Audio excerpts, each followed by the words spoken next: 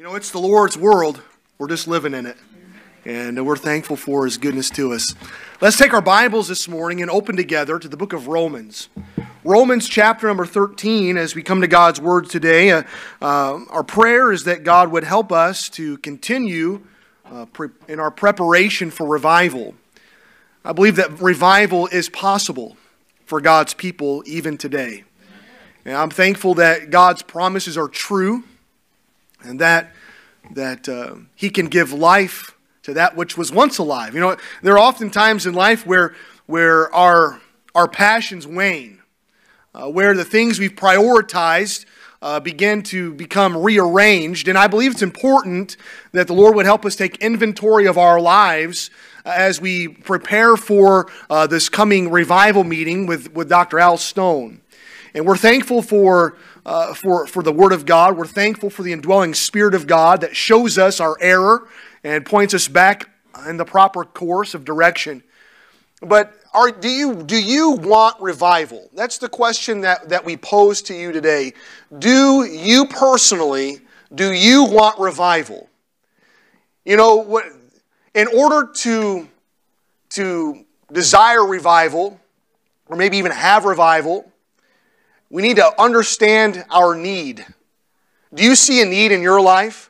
Sometimes in our pride, we just become so complacent. We think, well, I'm so much better than everybody else, and I have no need for the Lord.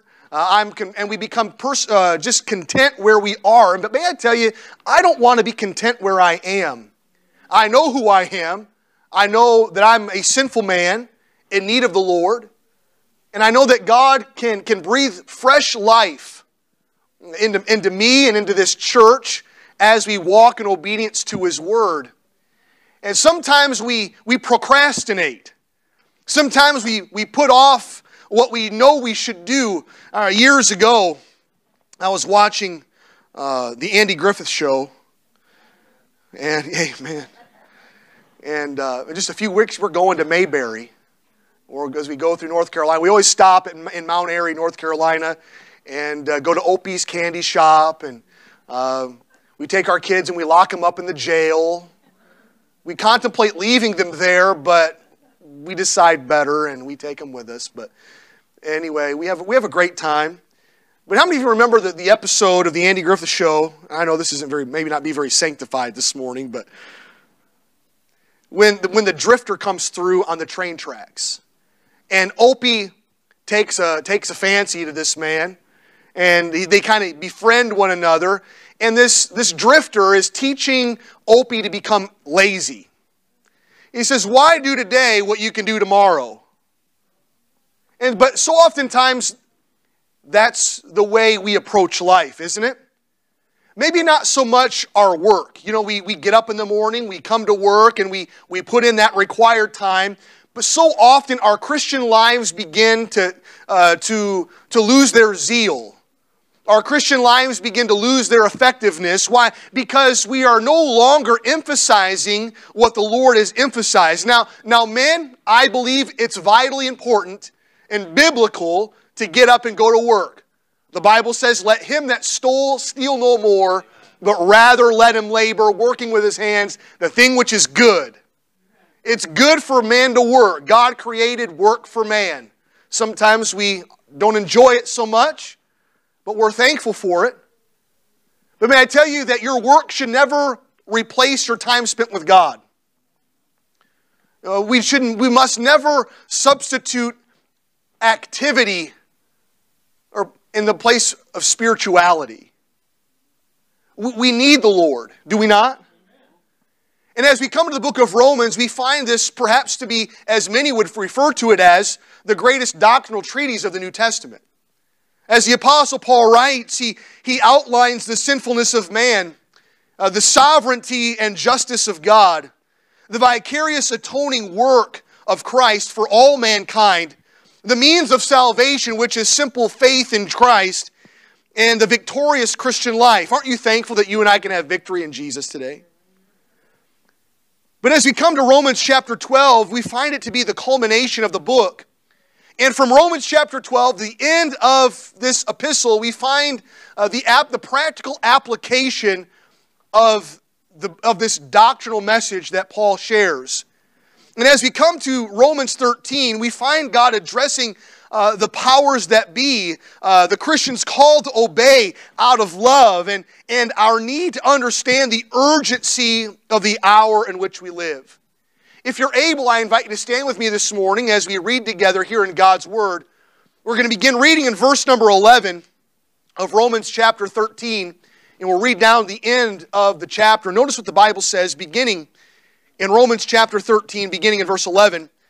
The Bible says, "And that knowing the time, that now it is high time to awake out of sleep, for now is our salvation nearer than when we believed.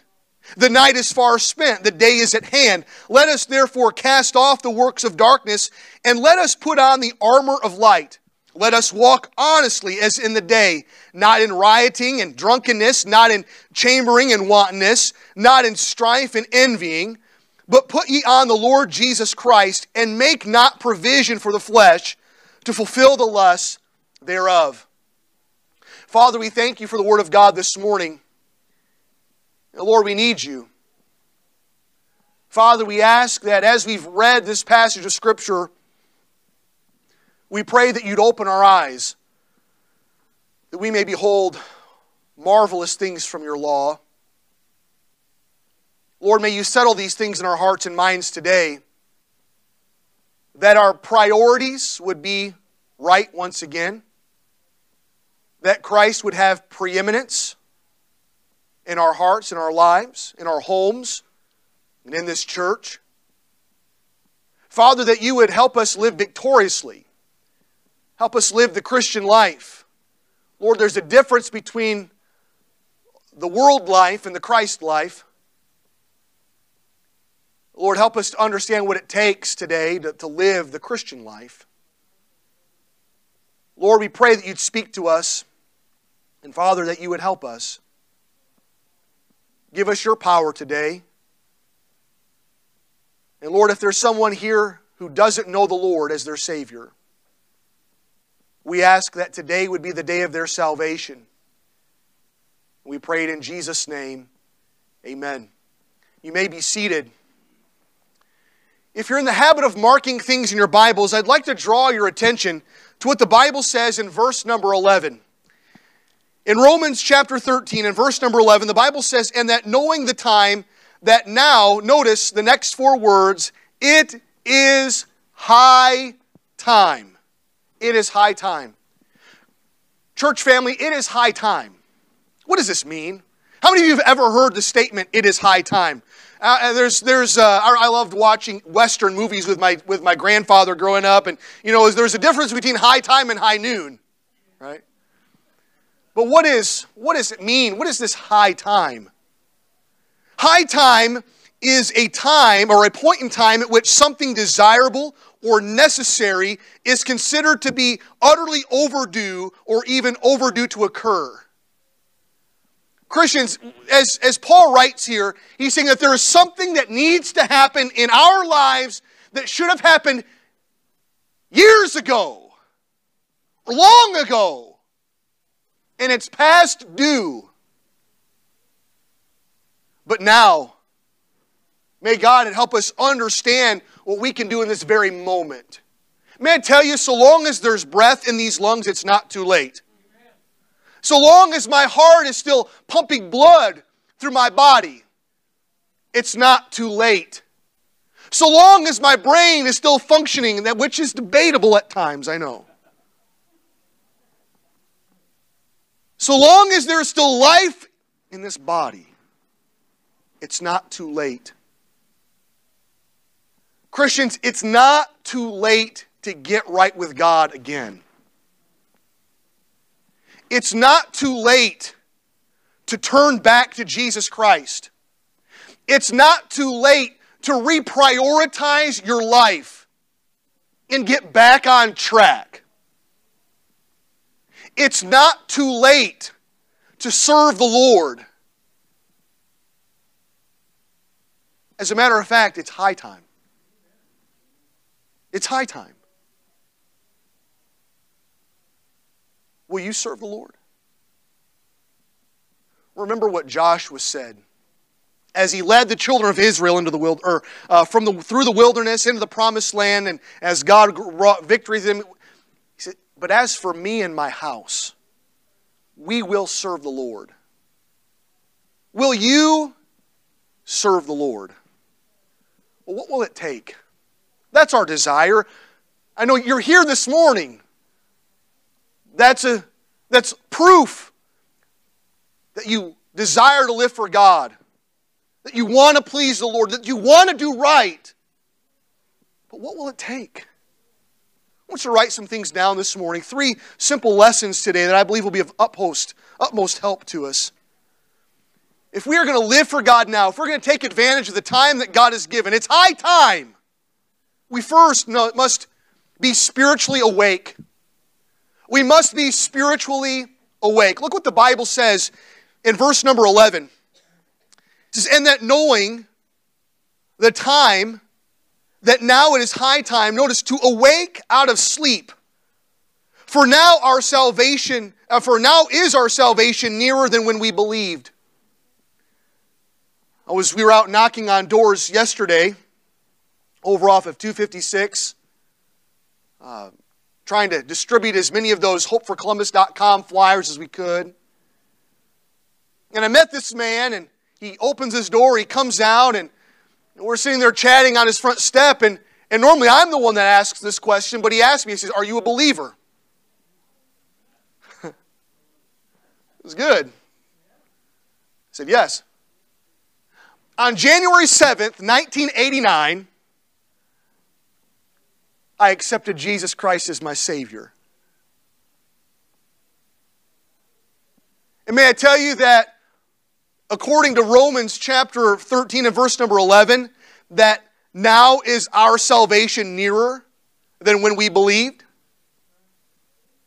I believe in the imminent return of Jesus Christ. The Lord knows exactly when He will return.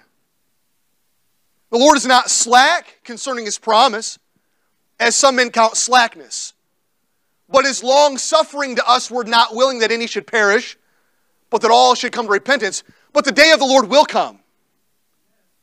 Our salvation is nearer than when we believe. At any moment, Jesus Christ could come back. I believe that with all of my heart. And we need to begin living that way. We need to live with that spiritual understanding. We need to be awake spiritually. I want you to look at what the Bible says there again in verse number 11. I believe that in order to be spiritually awake, one of the great, or maybe something that's very helpful, is to note what the Bible says at the beginning of the verse. He says, "And that knowing the time." Notice that statement there, knowing the time. Knowing the time. What is this time? Well, "This know also in the last days perilous times shall come." I want you to look with me, if you would please, holding your place here. I want you to turn with me to 2 Timothy chapter number 3. In 2 Timothy chapter number 3, we find a great description given by the Apostle Paul under the inspiration of God of these last days in which you and I have lived. And may I tell you, we've been in the last days since Christ went back to heaven. Yeah. But the Bible says this in verse number 1 of 2 Timothy chapter 3, "This know also that in the last days which we live, perilous times shall come. For men shall be lovers of their own selves, covetous, boasters, proud, blasphemers, disobedient to parents, unthankful, unholy, without natural affection, truce breakers, false accusers, incontinent, fierce, despisers of those that are good, traitors, heady, high-minded, lovers of pleasures more than lovers of God, having a form of godliness, but denying the power thereof. From such turn away." We are living, that is the spirit of the age, is it not?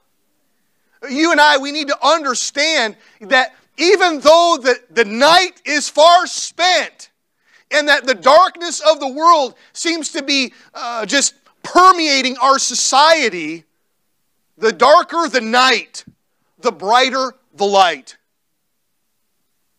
I want you to look with me, if you would please, the book of Matthew. In Matthew chapter number 5. As Jesus gives his great Sermon on the Mount there along the slopes of Galilee, he makes a statement concerning his people. The Bible says this in verse number 13 of Matthew chapter 5. He says, "But ye are the salt of the earth. But if the salt have lost his savor, wherewith shall it be salted? It is thenceforth good for nothing, but to be cast out and to be trodden under foot of men. Ye are the light of the world. A city that is set on an hill cannot be hid." May I tell you that the Christian life has an effect. Your life should be effective. And if it's not effective, it's high time for it to be effective once again. And the Bible goes on to say, in verse number 15, says, "Neither do men light a candle and put it under a bushel, but it on a candlestick, and it giveth light unto all that are in the house."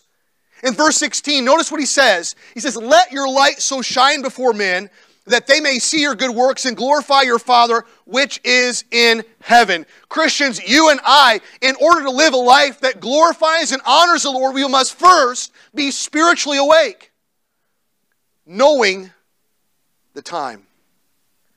I'm reminded of a family in the Old Testament. In 1 Chronicles chapter 12, we find the descriptions of David's mighty men. Oh, I love to read the accounts of David's mighty men. How these just valiant men fought for their king, and God wrought great victory after victory. We find the classifications of his mighty men, their rank, their responsibility, the men that they had under them, and any mighty feats that God accomplished through their lives. But in 1 Chronicles chapter 12, in verse number 32, we find the names, or the name of a family. The Bible says, "In the children of Issachar." They had, to David, there was a family of the family of Issachar, the children of Issachar. Notice what the Bible says, which were men that had understanding of the times. Do you and I, do we possess an understanding of the times? So here we have these men who came to David. They were unsatisfied with what was taking place in their world. Consider what they had seen. They recognized the perils of their society. They sensed the hopelessness of the people. They watched the failure of their political system. And they sorrowed in the suffering of the people as they experienced defeat after defeat after defeat after defeat. King Saul was in charge when these sons of Issachar assembled themselves unto David. They understood. They knew the times. They knew that something had to happen. And may Christians, we are living in that moment of history when something needs to happen. It's high time. Do you understand? But notice what else the Bible says there in verse 32. 1 Chronicles chapter 12. It says, "Which were men that had understanding of the times, to know what Israel ought to do."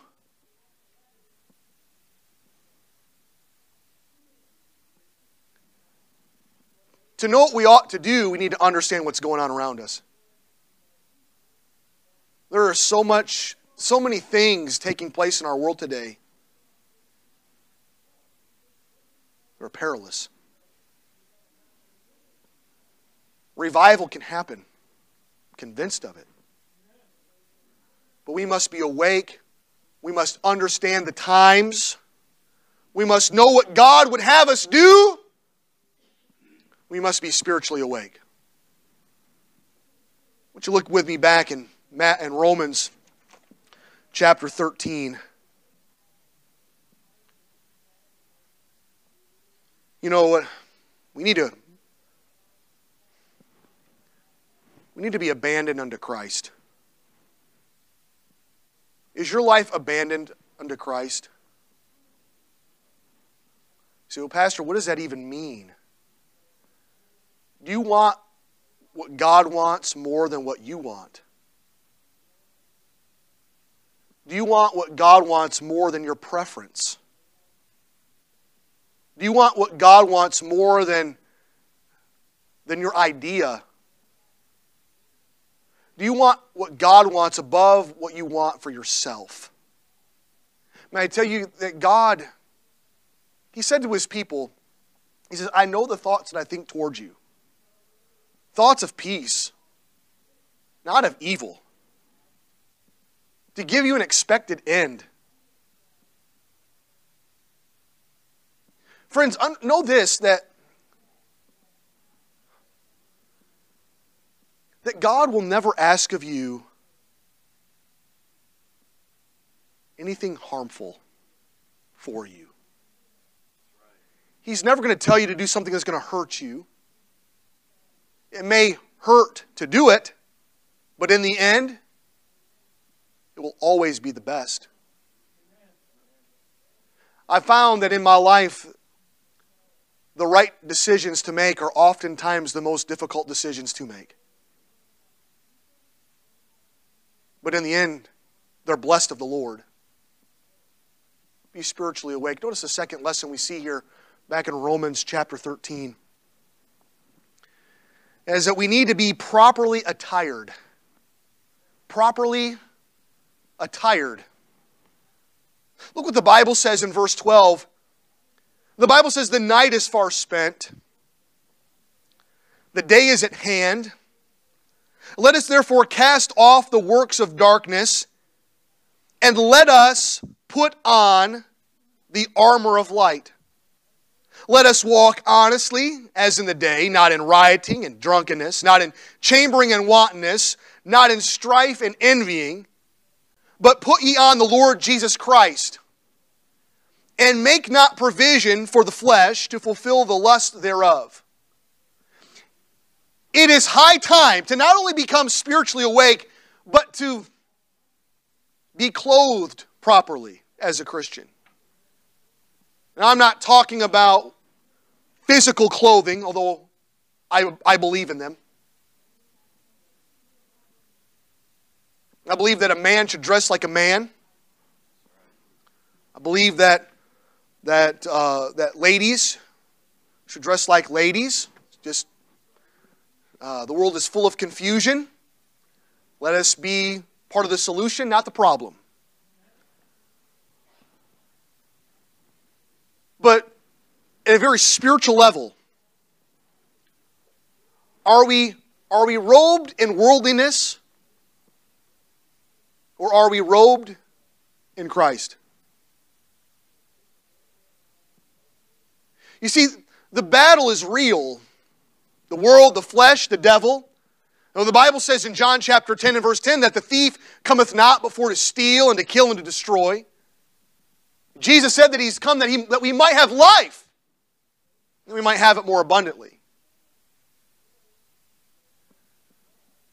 But are you tired of becoming defeated?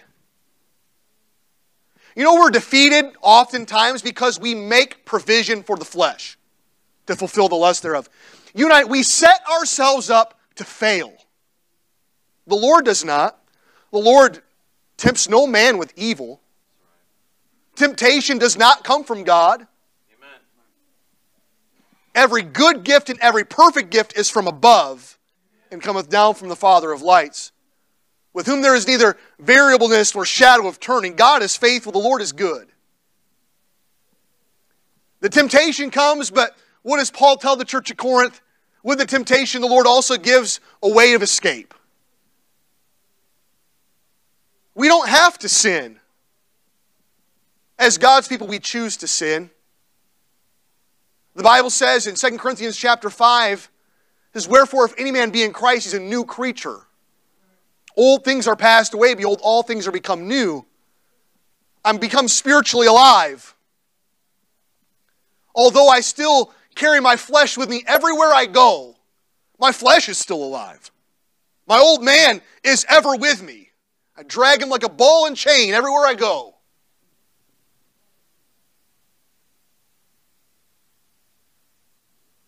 But the Lord, He wants you to disregard that old man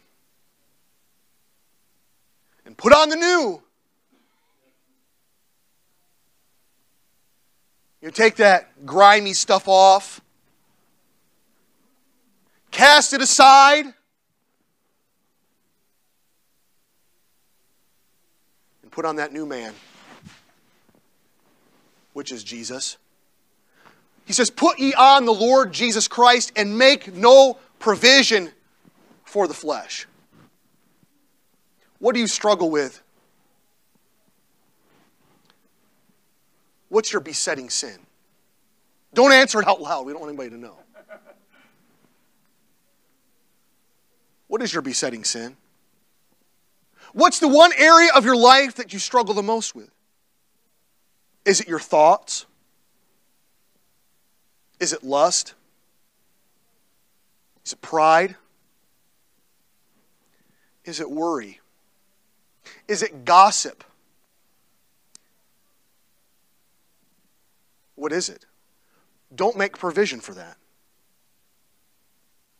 Don't nurture that. Don't feed that. Look what the Bible says. Hold your place here and turn with me quickly, please. The book of Colossians.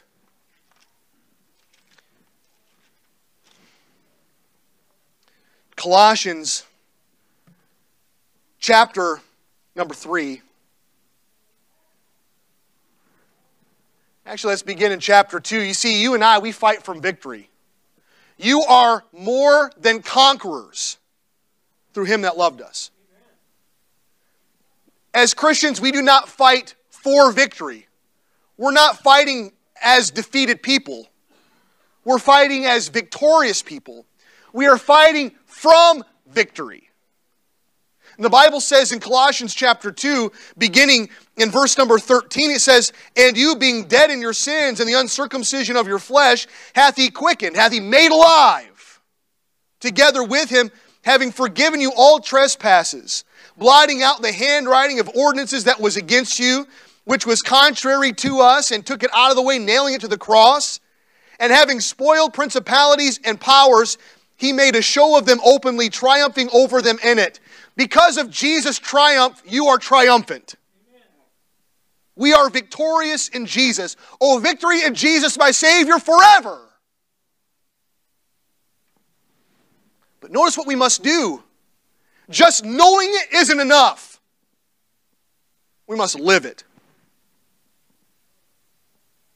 Therefore, what must we do? We must be properly attired. Friends, I'm a new man. Therefore, I should stop living like an old man. Yeah. Like my old man. I'm getting older. I say things that my dad says. Beginning to look more like him every day. I remember years ago, I was walking down the street of our hometown. My dad used to own a business there, and he was well known in the community. And we're walking down this road, the main street of town, and one of his customers slows down, rolls down his window, and hollers out at us, hey, look, the Doublemint twins. Thanks. Okay. Man, Dad, that was a great compliment. But anyhow, all kidding aside, we look here and we see what you and I are to do. We're not to live according to our flesh, our old man, our former self. We're new. We're the new creature. We've been born again of God's Spirit. And the Bible says this in chapter 3 and verse 1, if ye then be risen with Christ, seek those things which are above, where Christ sitteth on the right hand of God. Set your affection on things above, not on things on the earth. For we are dead, and your life is hid with Christ in God. When Christ, who is your life, shall appear, then shall ye also appear with Him in glory. Mortify therefore your members, which are upon the earth, fornication, uncleanness, inordinate affection, evil concupiscence, and covetousness, which is idolatry, for which things' sake the wrath of God cometh on the children of disobedience, in the which ye also walked sometime when ye lived in them. I like we said, this is past tense, when ye lived in them. Right? This is, forget about that. It's gone. It's high time. We've moved on here. I used to be that. I used to do those things, but not anymore because I'm a child of God. And that life is over. I now have a life of abundance, of joy and peace and satisfaction, a life of hope and fulfillment that is only found in Christ. And the Bible goes on to say, in verse number 8, it says, but now ye also put off these: anger, wrath, malice, blasphemy, filthy communication out of your mouth. Lie not one to another, seeing that ye have put off the old man with his deeds. And notice verse 10, and have put on the new man, which is renewed in knowledge after the image of him that created him. Who created you? The Lord Jesus Christ. We are to be like Jesus. Stop living the world life. Don't feed that. Stop making provision for those things. Live after the one who created you. Pursue the Lord. May I tell you that holiness is not the goal. At least it's not my goal. My goal is Jesus. And I've said it many times now, but too often we make the byproduct the goal.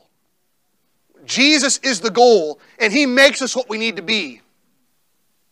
He says, follow me. Remember we told Peter, follow me and I will make you fishers of men. But if we follow Him, He's going to help us become holy. He's going to help us become sanctified. He's going to help us be surrendered.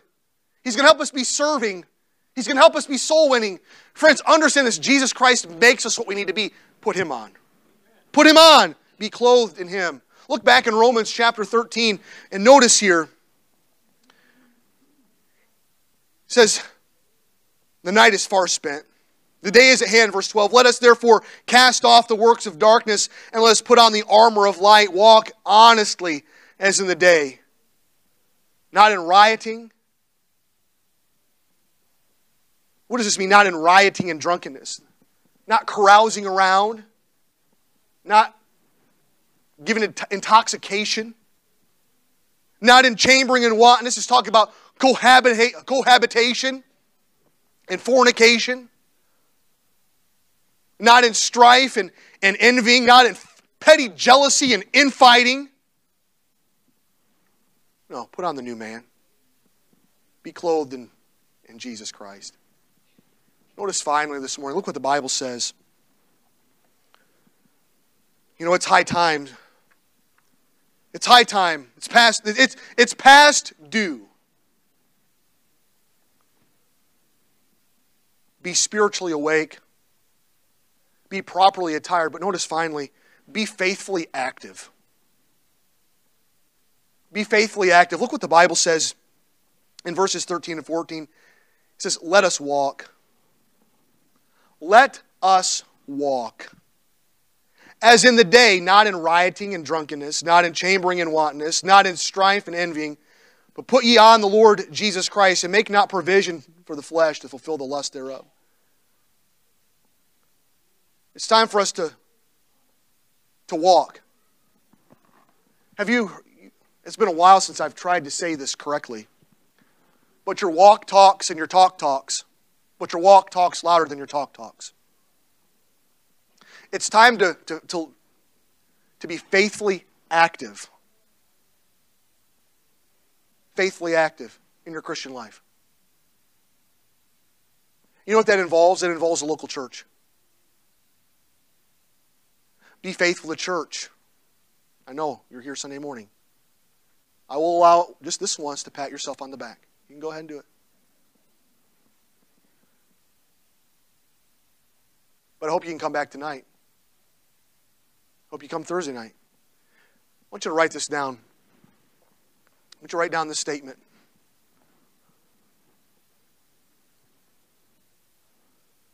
The best thing I can do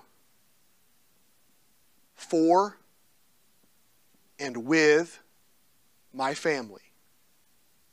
The best thing I can do for and with my family is go to church.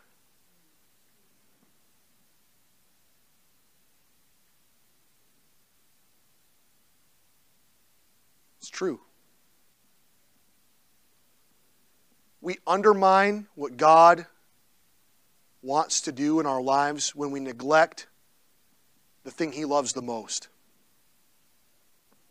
We know how much the Lord loves church. Why? Because He gave Himself for it. We must be active. We've got to be involved. We need to be participants in God's work. Friends, it's high time, is it not? It is high time. And the world is not getting better. And nor will it. But God has opened a door, given us great opportunity to take the gospel to the ends of the earth. Today is the best day ever to live for Christ and to serve Him with your life. We can't look back to the good old days. Were there even such a thing?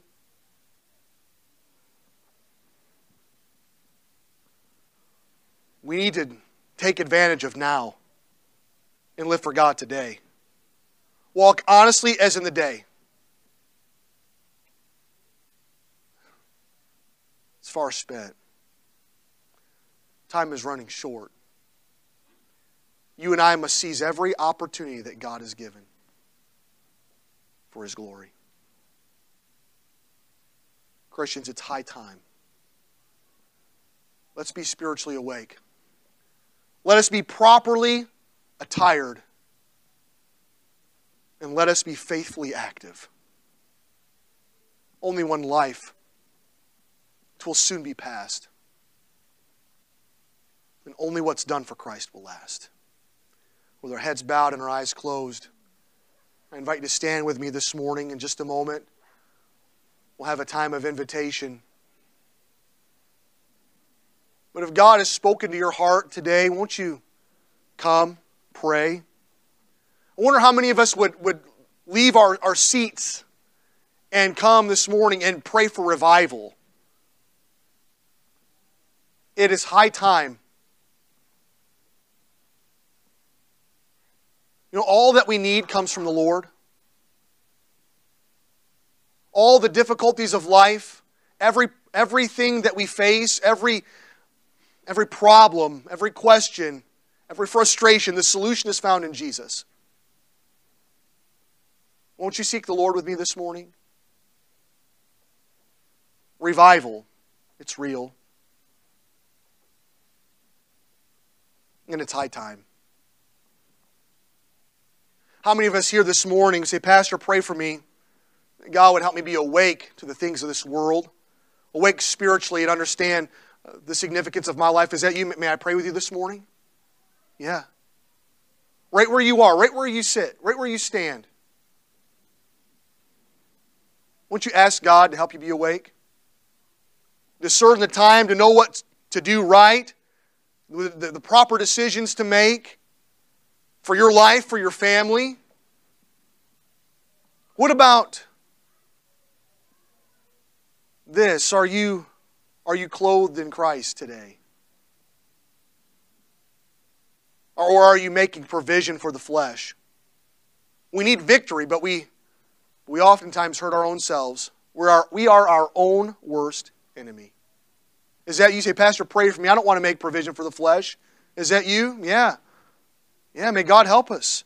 What are those things in your life? Ask God to help you guard against them. Ask a friend, help you be accountable. May the Lord give us victory. May the Lord give us help. Are you active for the Lord? What are you doing for Christ? Don't rely upon what you did yesterday. You know what? Yesterday's gone. You'll never have that back. Let's stop living in the past. Let's live now. This is the life that God has given us today. What are you doing for Christ today? Will you make the things of God priority? Will you live your life for Jesus Christ? How many of you say, Pastor, pray for me. I need to be more active. Is that you? I need to be more involved. God can do it. Won't you ask Him? Ask Him to help you make Christ preeminent in your life. Bring your family to church, not just on Sunday mornings, though I commend you for being here on Sunday morning. The best thing you get to do is come Sunday morning, Sunday night, Thursday night. May God help us. As the piano plays, if God has spoken to your heart, won't you come? Ask God for victory today. Ask God for revival, because it is high time. The Lord wants to do a work, and He is working. But He's waiting for us to make the first move. How many of us here this morning, with uplifted hand, would say, you know without a doubt that heaven is your home? Can you raise your hand? I know without question, if I died, I'd go to heaven. Is that you? Praise the Lord. That's wonderful. Let me put your hands down. Maybe you're here this morning and you'd say, Pastor, pray for me. I'm not sure that if I were to die today that I would go to heaven. Can I pray for you? I'm not going to ask you to raise your hand. I just want you to look up at me. Is there anybody like that this morning? Make eye contact with me. Is there anybody here? Know that God loves you and that He sent His Son, Jesus Christ, to die on the cross, to pay the penalty for our sin, to rise in victory from the grave. And He offers salvation to all who will come to Him by faith. Won't you settle that today? If you're here, if you have any doubts, come see me. Talk to one of us. We'll show you from the Bible, from God's Word, how you can be saved. Lord, we pray today that you give us your help. Lord, that you'd strengthen us, that you'd help us understand the urgency of this hour. Lord, it is high time. Lord, please send revival. Lord, may you root these principles in our lives today. Help us not soon forget them. Lord, we pray for victory. We pray for your power and your blessing. And we ask it in Jesus' name. Amen. You may be seated. At this time, I'd like to ask Brother Jim Bossy to come, who just sat down. He wants to play, there's a video that he asks that we play the video first.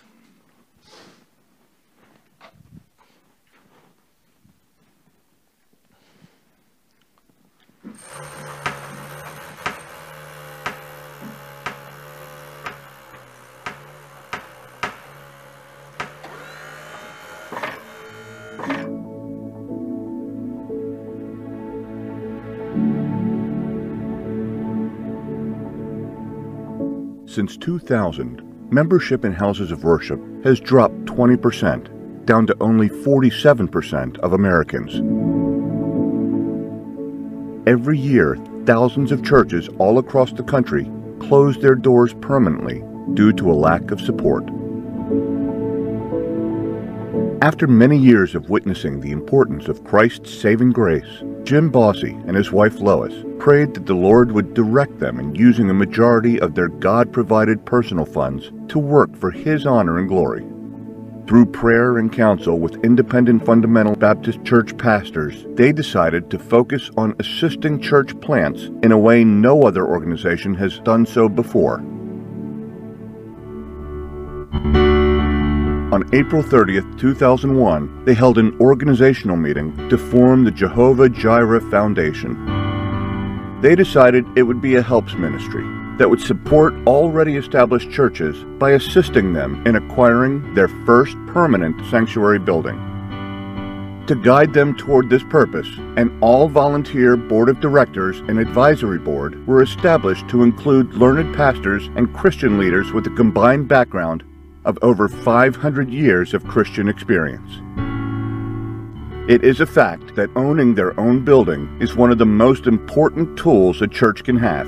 It gives them a permanent presence in the community and encourages visitors to return. The Jehovah Jireh Foundation grants funds to church applicants to help them financially get out of temporary facilities and into their own permanent buildings. Using established guidelines and an application process based on membership numbers, church location, and current financial status, the board members discern which churches will most benefit from receiving a grant. Board members meet twice a year to review applications and approve grants in January and July. The foundation's support comes from the generosity of like-minded churches and individuals, and an established endowment fund set up to be perpetual. Harbor Light Baptist Church was founded 20 years ago, June of 2000. We are a fundamental, independent, King James Bible believing, soul-winning Baptist church. We just want to get the gospel to the world and teach sound doctrine, teach the Bible, and love people. So that's the kind of church we are. Over these 20 years, we've had building funds, but we're not really able to save a whole lot towards purchasing our first property. When we heard of Jehovah Jireh, that was a godsend. When we found out, I announced it to our church, I believe it was on a Sunday morning, and they were just ecstatic to think of what God has done. So we've raised the funds needed for the down payment. Also, we've already raised funds to remodel this sanctuary here that we're in, as well as some other parts of the building. And so a giant head start for us, and we thank the Lord for their investment in our church. Less than 25% of the U.S. population attends any house of worship regularly, and that includes all religions. 80% of the churches we assist double in attendance within the first 12 months after receiving a grant. My name is Peter Chamberlain, and I'm the pastor of Granite State Baptist Church here in Concord, New Hampshire. God put Concord upon our hearts. And so we moved here in August of 2013 and then started our first services the second Sunday of September. We were always renting multiple rooms or renting a bigger room to be able to fit the congregation inside. As long as you're in a rented facility, as long as you're in a conference center situation or something, there's no roots inside that community. It's not putting down that foundation for the community to know that, okay, you're here to stay. And so we knew that God was going to have to provide, and God brought Jehovah Jireh in with that first check to be able to start doing the construction of this building inside the metal shell. The USA is the third largest mission field in the world, with Indonesia at number 2 and India at number 1. There are over 330 million souls in the USA that need Christ as their Lord and Savior. The Jehovah Jireh Foundation approved its first grants for 12 churches in January of 2002. With more grants approved each year since then, the Lord has enabled hundreds more churches to be assisted. When a church receives a grant, the church body gets excited and feels the Lord is blessing them. They then lift up their pastor in support and give more of their own time and money. My name is Mike Elstock. I'm pastor of the Community Baptist Church. We're located in Northern Virginia. We established a church that we desired that it would grow into a congregation that was very family-focused and family-centered. One of the biggest challenges to overcome is a location to meet. We had already purchased the property. The challenge was to get enough money to be able to break ground and build the facility. After running successful giving campaigns in which our people sacrificed so deeply, we were still a significant amount of money short of being able to qualify for the construction loan and break ground and start building the building. We had nowhere to turn. We had done everything possible. We were begging God for a miracle. And it was at that time that God used Jehovah Jireh Ministries to approve a grant that met that need and enabled us to move forward immediately with the construction loan and the breaking of ground. We were ecstatic. It was a game changer in the life of Community Baptist Church.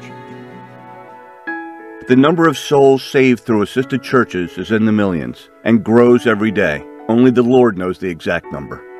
These assisted churches are now each supporting 30-plus missionaries, and that number grows every time we approve a grant. Remember, churches start churches and raise up pastors. The Lord has blessed this ministry far beyond anything we could have ever imagined, and we give Him the praise and glory for all that has been accomplished through His grace and according to His will. We know the Jehovah Jireh Foundation is different from any other ministry, and the need for it is great. Just ask any pastor that has started a church from the ground up or has received a grant from us. Remember the Lord's great commission. And ye shall be witnesses unto me, both in Jerusalem, and in all Judea, and in Samaria, and unto the uttermost part of the earth. Please prayerfully consider yoking with us to be a blessing to more and more churches, helping them grow and become lighthouses for lost souls. To God be the glory. That's right. To God be the glory. May all the glory and honor be the Lord's. Good morning. My name's Jim Bossy. I'm with the Jehovah Jireh Ministries. I'd like to thank the pastor and the church for allowing us the opportunity to show our DVD and give testimony of the Jehovah Jireh Ministries. One thing I want to make clear before I get started, I am not a preacher. So I get to it, but I will stumble.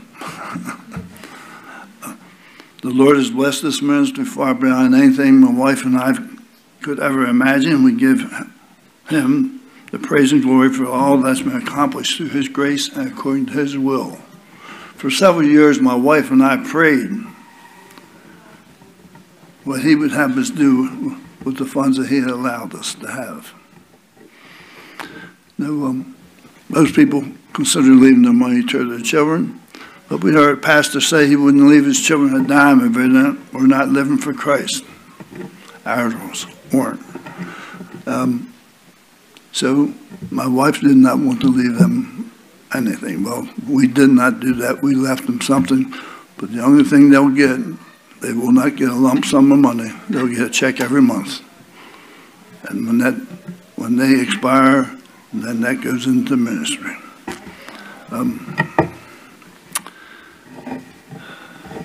We prayed about and counseled with pastors about forming a ministry to be a ministry in which we could contribute the majority of our assets.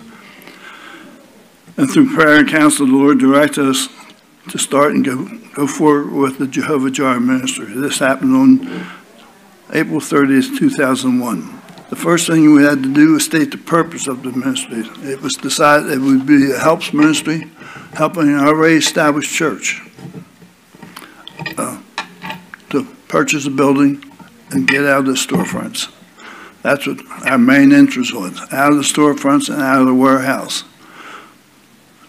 A church having their own building is one of the most important tools that they can have, and that gives them a permanent presence in the community. If you ever go to a storefront church and go in somewhere in that process, you're going to ask, how long is he going to make it? Whereas, if they own the building, there's no question they'll be there in the next 6 months, the next 6 years, and the next 20 years. So people don't mind giving or investing their monies into a church if they know it's going to be there.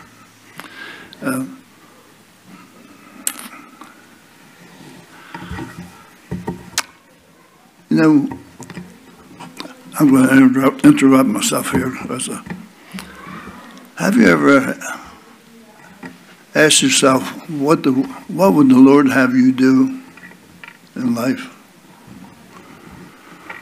Now, I was one of the most unlucky candidates to do something like I'm doing, as anyone, more so than anyone in this room. I was born into a Catholic family, so I inherited the Catholic faith.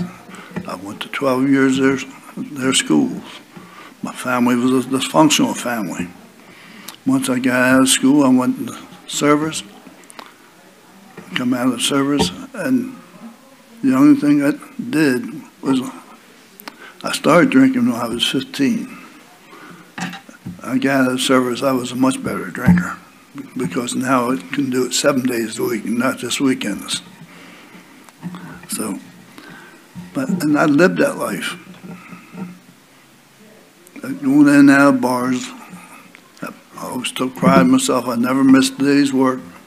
thought I was doing something special.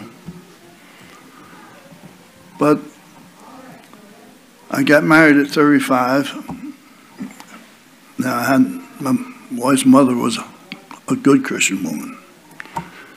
And she would never ask us for anything. It was, for her birthday, it was take me to church. For Christmas, it was take me to church. For whatever day she could trump up, it was take me to church. She wouldn't open the Bible. I can't give an explanation for that, but take me to church. Well, after about 10, 15 years of that, and after about 2 years of waking up every day wondering what life was all about, what's the purpose of getting out of bed? Now, I wasn't living for Christ, but the Lord did bless us and allowed us to accumulate a few hours. We weren't wealthy people. We were better off than most, but we wondered why the Lord was doing that. It allowed us to do it. But anyway, I went to church with my mother-in-law, and I asked the pastor, what's the reason for living? He says, you live for Christ. I says, I've never heard that. Now, I went to 12 years of Christian school. Never heard it. I don't think, well, I know I've never read it. I never owned the Bible, much less read it. And that was really one of the things I noticed more than anything else was the first time I heard the Bible. But anyway, he tells me, you live for Christ. I said, never heard it. Went home, stayed on my mind, my heart, and Thursday, I says, I'm going to find out what he's talking about. So I got hold of a Bible, started to read it, and I'll tell you, I read it for about an hour. After an hour, I put it down. I said, Lord, something's wrong. I'm trying to learn about you, but I'm not getting a thing. And I tell you, a voice spoke to me and says, you haven't asked forgiveness of your sins or invite them into your life. Well, I thought about that for, I don't know, a couple seconds, minutes, whatever it was. I said, Lord, if that's what it takes, that's what I'll do. So I did it. I asked forgiveness of my sins. I asked them into my life, and I asked them to take charge of my life because my life was out of control. And my life turned around that day. Amen. I didn't conquer all my sins in one day, but I started to work on them. And it probably, well, I'm a sinner today. But after we were saved about 10 years, that's when we started to ask myself what to do with the funds that the Lord allowed us. And he put Jehovah Jireh Ministry on our hearts. And we've been working at it ever since. Now, my wife did die in 2006, so I've been doing this the last 21 years by myself, or the last 16 years, rather. And the Lord keeps blessing and blessing. You know, has allowed us to assist over 260 churches. And number of souls saved through these churches. No idea, but I know it's in the millions. And it's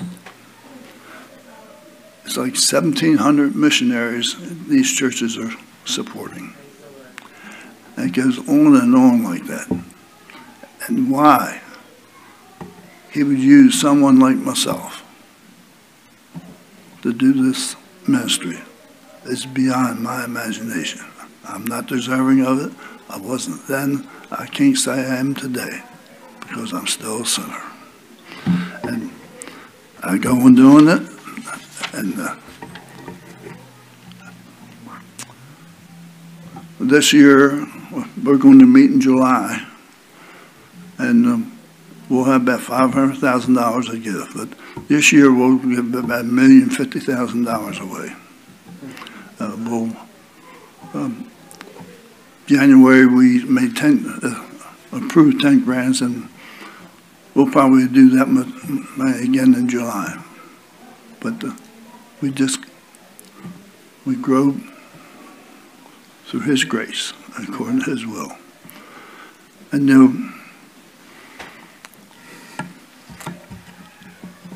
everything we have belongs to the Lord. And really, what does He ask back? He asks 10%. 10% is not much.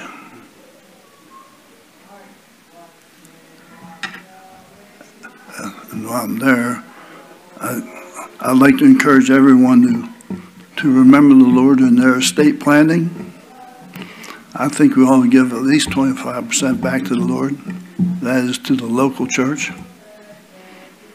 That's where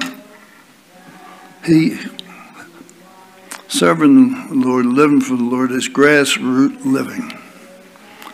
And He wants us all to be taking His word out to the lost. Yeah. Amen. That's the whole purpose. I mean, for those of you who have gotten saved later in life, I should say, we recognize the real difference between living in the world and living for Christ. When you're living in the world, it's nobody but you. Yeah, everything is me, me, me. Living for Christ, everything should be His. I'm His servant. I want to be used by the Lord. How can I be? The Lord use me. Well, you can pray that the Lord use you all day long. But until you stand up and do something about it, you'll still be sitting there saying, Lord, use me. But we got to put feet to those prayers, to those thoughts. Amen. And I'm just thankful the Lord burden our lives with this ministry. Where I would be today, I have no idea, because but would I ever had a reason to stop drinking? I don't know. But I know the Lord gave me a reason to live, and that's to serve Him. Amen. I'm here today asking the different churches to support. When we first started the ministry, we thought we had a 32,000 square foot shopping center. We put it in the ministry. We thought the rents from that would be enough to take care of this thing forever. Well, it took us about 3 years to realize that was not true. When you're giving away money, people come out of the woodworks. Our biggest concern is putting the monies where it can be used for the Lord. So we decided, once we figured out we didn't have enough money, who do you turn to when you don't have money? We turn to His people. Like-minded people. Other Christians. And that's what we've done. First year, we had $250,000 on hand for grants. Like this year, we'll give over $1 million out. Amen. And that's growing every year. But the Lord's growing it through who? His people.